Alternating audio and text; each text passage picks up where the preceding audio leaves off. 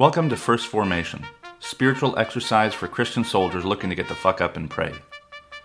Join Pew Pew HQ every weekday morning to hear the good news through grunts and with grunts, in the unity of the Holy Spirit as one church, forever and ever. Fall in.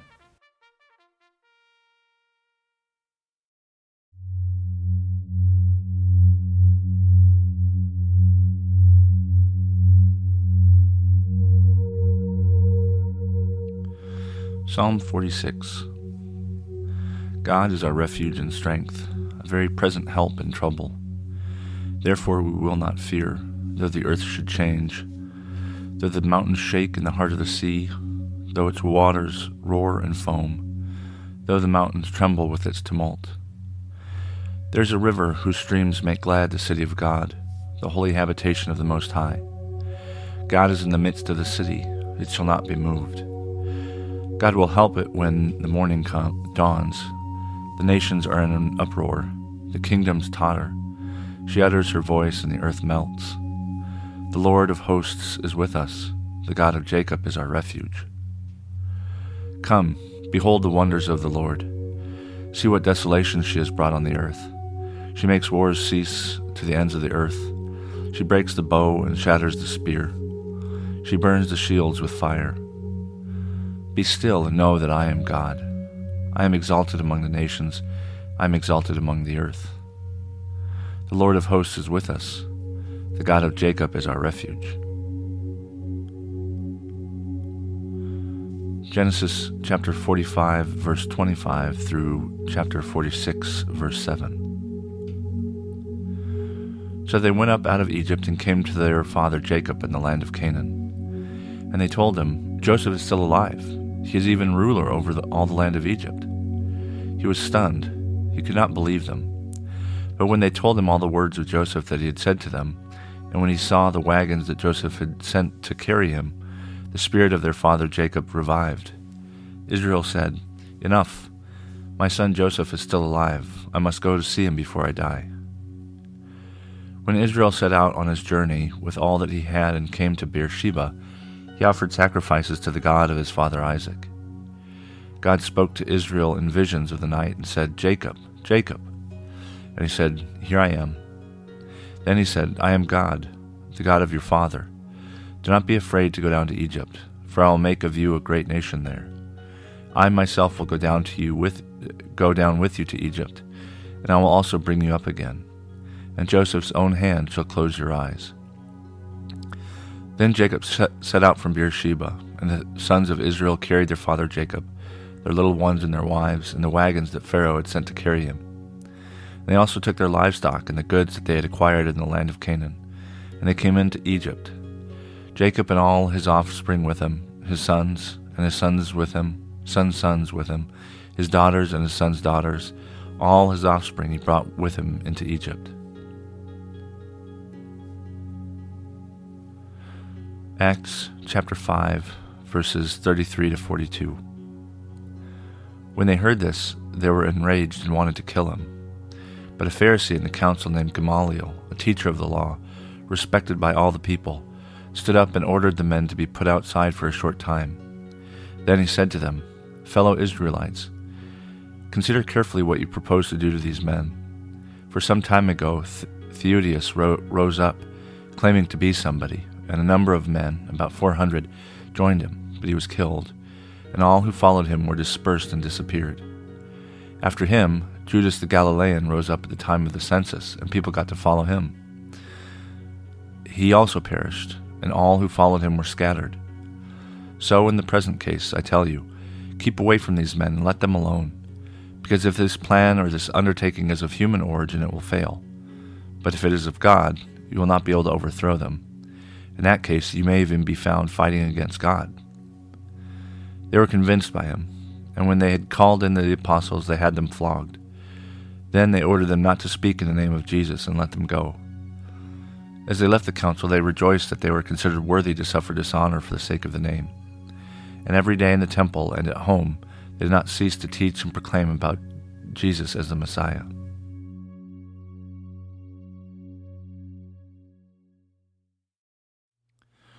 Good morning and welcome to the third Tuesday after Epiphany. This is Brother Logan Isaac broadcasting from Iamsville, Maryland. And our readings this morning come from Psalm 46, Genesis 45 and 46, and then finally Acts 5. And the New Testament readings stood out only because I'm doing all this researching and writing for God is a Grunt. But these imposters who rise up, or, well, maybe they're not imposters. I don't know if they all claim to be God. But so in Acts 5, Peter and some of the other apostles had been arrested by the Sadducees, the Sanhedrin. And they bring them up on charges of heresy or something, I can't remember. And there's one Pharisee on the council. So the Sanhedrin is basically the kind of local religious authority, made up of both Sadducees and Pharisees. Essenes were isolationists, so you don't see very much of them. And then Zealots were another like pseudo political party. Josephus calls them a political party, but they're just kind of a group. You might think of them as libertarians, or I don't know if this Patriot Party is going to come to be, but Josephus said that the Zealots had an inviolable connection with liberty. They just wanted Rome gone. They wanted to self-govern. And the Zealots were founded by one of the people that this Pharisee mentioned. So Gamaliel is a Pharisee. He also taught Paul. He's really well regarded throughout history, like his name is well known outside the Bible. And he taught Paul, and he probably knew that Paul, well, he wasn't a zealot, but he probably was aware that he would go around and round up Christians. And Paul and Gamaliel clearly don't see eye to eye because of Paul's interest in persecuting Christians, and Gamaliel here warns against it because Gamaliel's seen all these types come and go. The first one is Theudius or Thaudius, I don't know, whatever it is. And it's a Greek name, which is odd. He gathers up 400 men, but he's killed, and then they were dispersed. And then Judas the Galilean, he actually opposed the census of Quirinius, which sends Mary and Joseph to Bethlehem to be counted.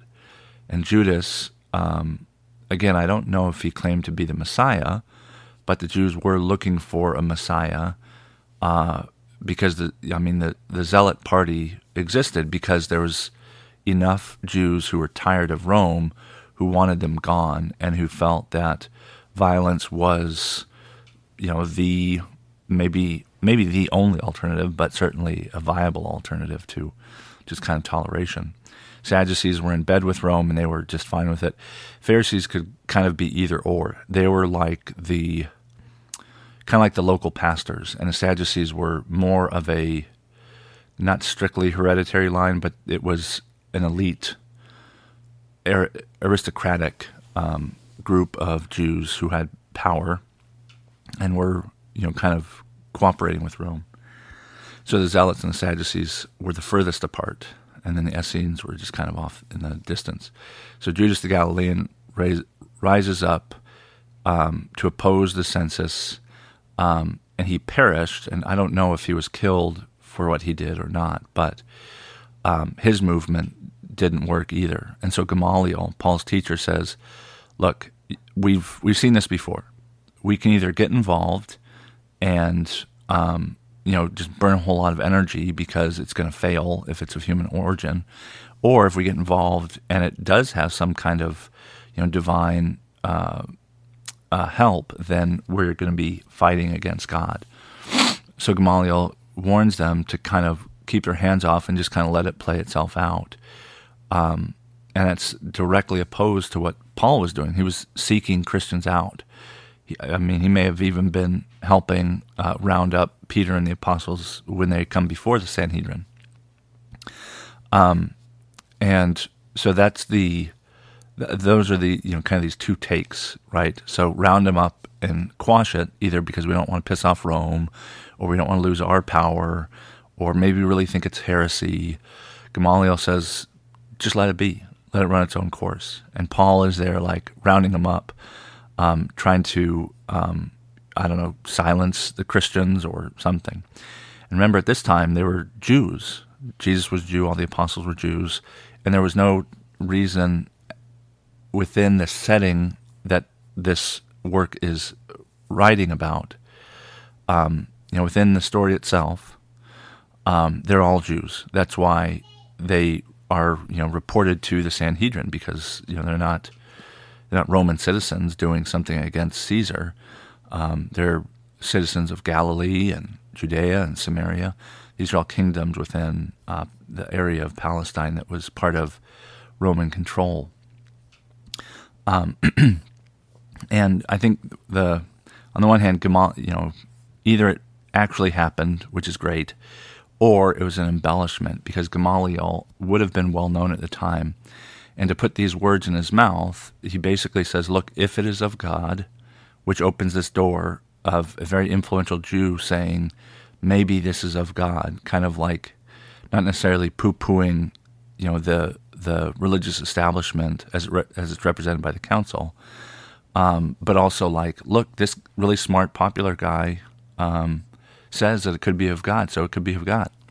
It might be, just kind of a self-congratulatory kind of thing that the author of Luke and Acts, probably we'll just call him Luke, that he put in there. But I thought the last line in the address, if it is of God, you won't be able to overthrow them. In that case, you may even be found fighting against God. And God does fight against God's own people quite often. And so it's this reminder that God is not always on our side. The task is that we are to be on God's side. And I don't know, I'm not saying that Gamaliel said that, I'm saying that, I guess that I'm saying it. But I think part of the story of Israel is being self-aware enough to realize that you could fall outside God's graces. You might be fighting against God and not even know it, even as you think that you're doing good. I think this is the case of the Crusades. I think it's the case of other lesser holy wars that we kind of try and put God into, as though God gives a crap about our petty little differences. It's a warning, not just from Gamaliel to the Sanhedrin, but to this writer and his audience and us as well. That it's not beyond God to fight against us as a divine warrior, because we might be enemies of God that God finds good reason to come up against. And so this warning is not just for the Sanhedrin, but it's for us as well. That if God is a warrior, it's up to us to be on God's side, and not allow ourselves to fall into errors and mistakes and everything else that put us against God.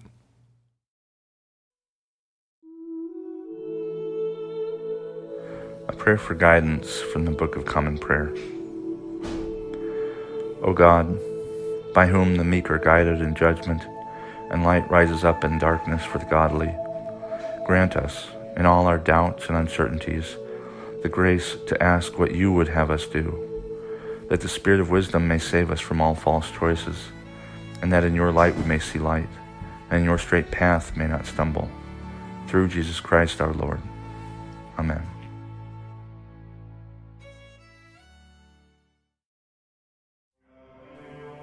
Thank you for falling in to First Formation, where Pew Pew HQ shares morning prayers for the humble, hardy folk caught in the crosshairs of God and country. If you like what you've heard, you can participate in one of the three following ways. First, you can support the podcast at patreon.com/pewpewhq. You can contribute as little as $1 a month, and you can cancel at any time if I ever piss you off. Second, you can become a co-host by recording a lectionary reading for a future episode. Instructions will be provided, and you don't have to be a grunt to collaborate with Pew Pew HQ in this or any way. Finally, you can also record and send prayer requests of a minute or less.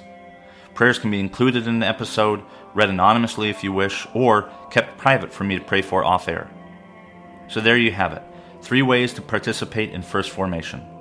I hope you'll continue to listen, even if I can't convince you to jump in. This has been Brother Logan Isaac, always faithful, always family. Semper Familia.